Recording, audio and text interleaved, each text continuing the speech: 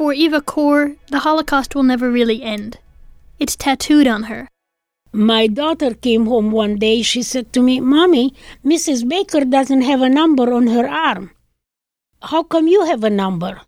She's had the tattoo on her arm since she was 10 years old, when she and her family were forced into a cattle train and dumped at Auschwitz. Within 30 minutes after stepping down from the cattle car, which we traveled in for 4 days, my whole family was ripped apart on the selection platform. Once we were processed, we also were immediately tattooed. I was not a very cooperating victim, and my twin sister said I bit the Nazi who was holding my arm. I was tattooed with the number A-7063. My twin sister became capital A-7064. Eva and her twin, Miriam, were marched to a barrack full of twins. We became part of a group of children, all twins, age 2 to age 16. There were 13 sets of little girls. The group, later known as the Mengele twins, were used by the Nazi doctors for experimentation. They provided an ideal scientific set, a guinea pig with a perfectly matched control. They wanted to study germs, diseases, and drugs. I was injected with deadly germs, and Miriam and I were separated for 5 weeks in Auschwitz. And right then and there, I made a silent pledge that I will do everything and anything within my power to make sure that Miriam and I did not die. Determination kept Eva and her sister alive for 9 months, and then she believed her freedom had come. It was late in the afternoon when a woman ran into the barrack yelling at the top of her voice, "We are free, we are free."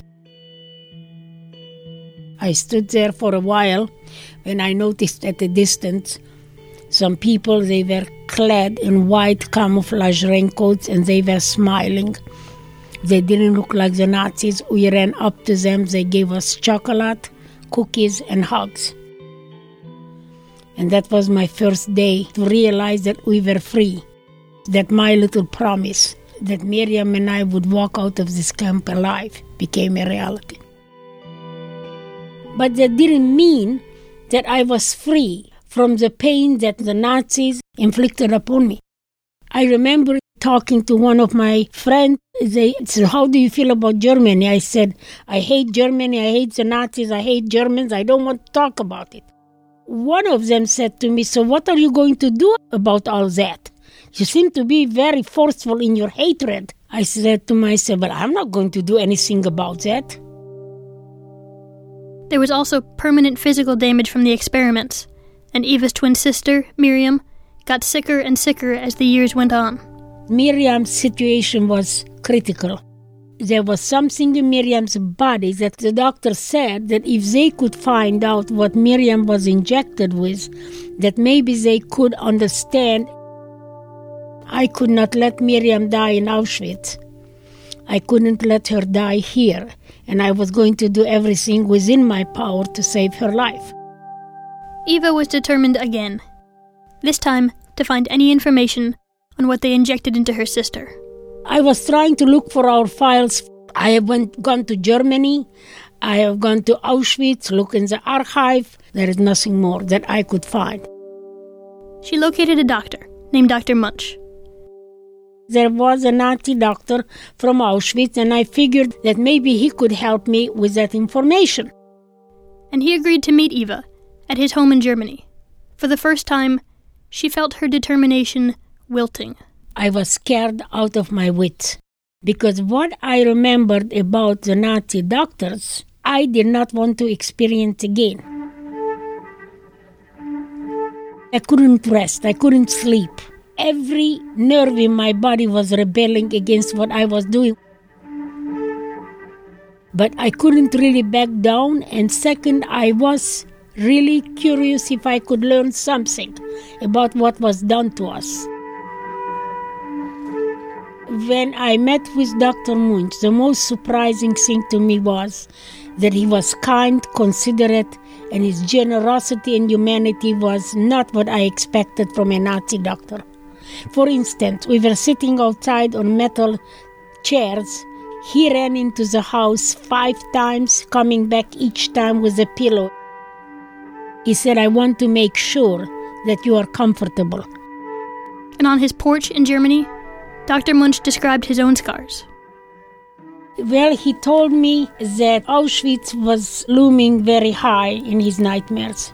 I think that made him human, and also his treatment of me made him very human. But the doctor had no information on the experiments done to Eva and her sister. So instead, Eva asked him to provide a signed declaration of the atrocities he did partake in, and presented at the 50th anniversary of the liberation of Auschwitz.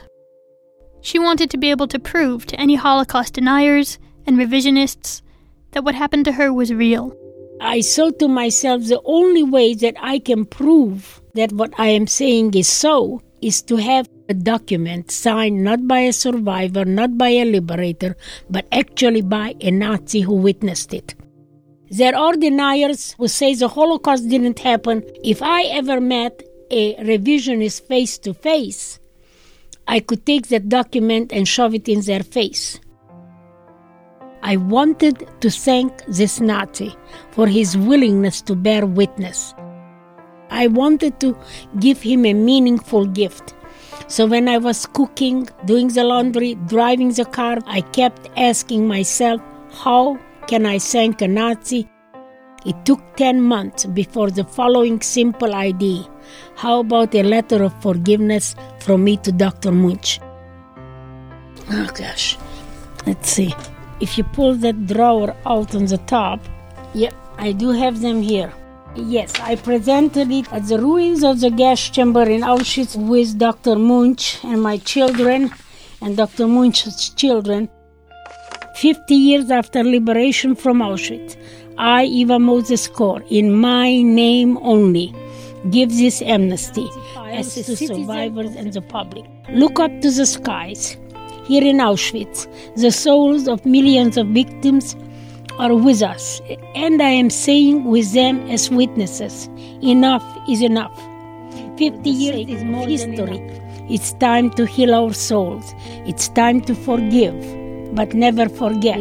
It is time for the persecution. I hope in some small way to send the world a message of forgiveness. When I discovered that I had the power to forgive, it seemed simple, yet it was extremely empowering for me. In her letter, Eva forgave not only Dr. Munch, but all the Nazi doctors, even though she was never able to discover what had been injected into her sister. And despite Eva's determination, Miriam eventually passed away. A handful of Mengele twins remain alive today, and they're not pleased with Eva.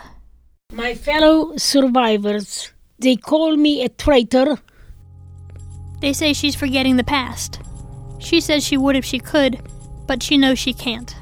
Some children would ask me, why don't I remove my tattoo? Then I said I would remove it. Everything that happened when that tattoo was done would be removed also, and life would return to what it was before. For me, my tattoo on my arm is a badge of courage. I stood up to the Nazis when they tattooed me. It's part of me. It's my original artifact that I carry with me at all times.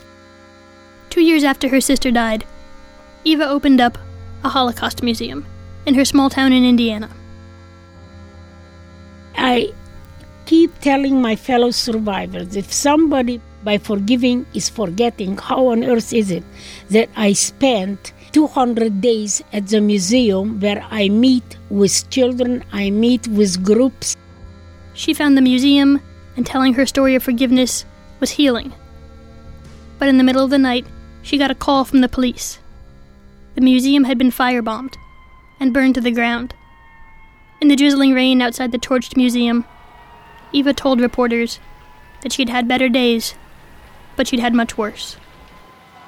How do I feel about that today? I have forgiven whoever the person or the people were, not because they deserve it. And this is what I want to always make sure people understand. Not because the perpetrators deserve my forgiveness. Forgiveness is self-healing, self-liberation, self-empowerment. I deserve.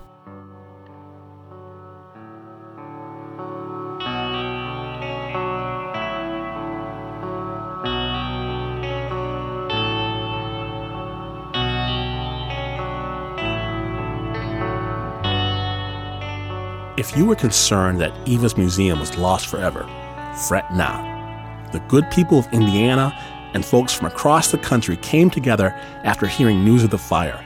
They rebuilt a bigger and better museum, which stands today. Find out more about it on our website, snapjudgment.org, along with some remarkable photos of Eva and her sister as Auschwitz was freed. And Eva, thank you very much. The piece was produced by Anna Sussman. You are listening to Snap Judgment, and to hear more stories, visit snapjudgment.org.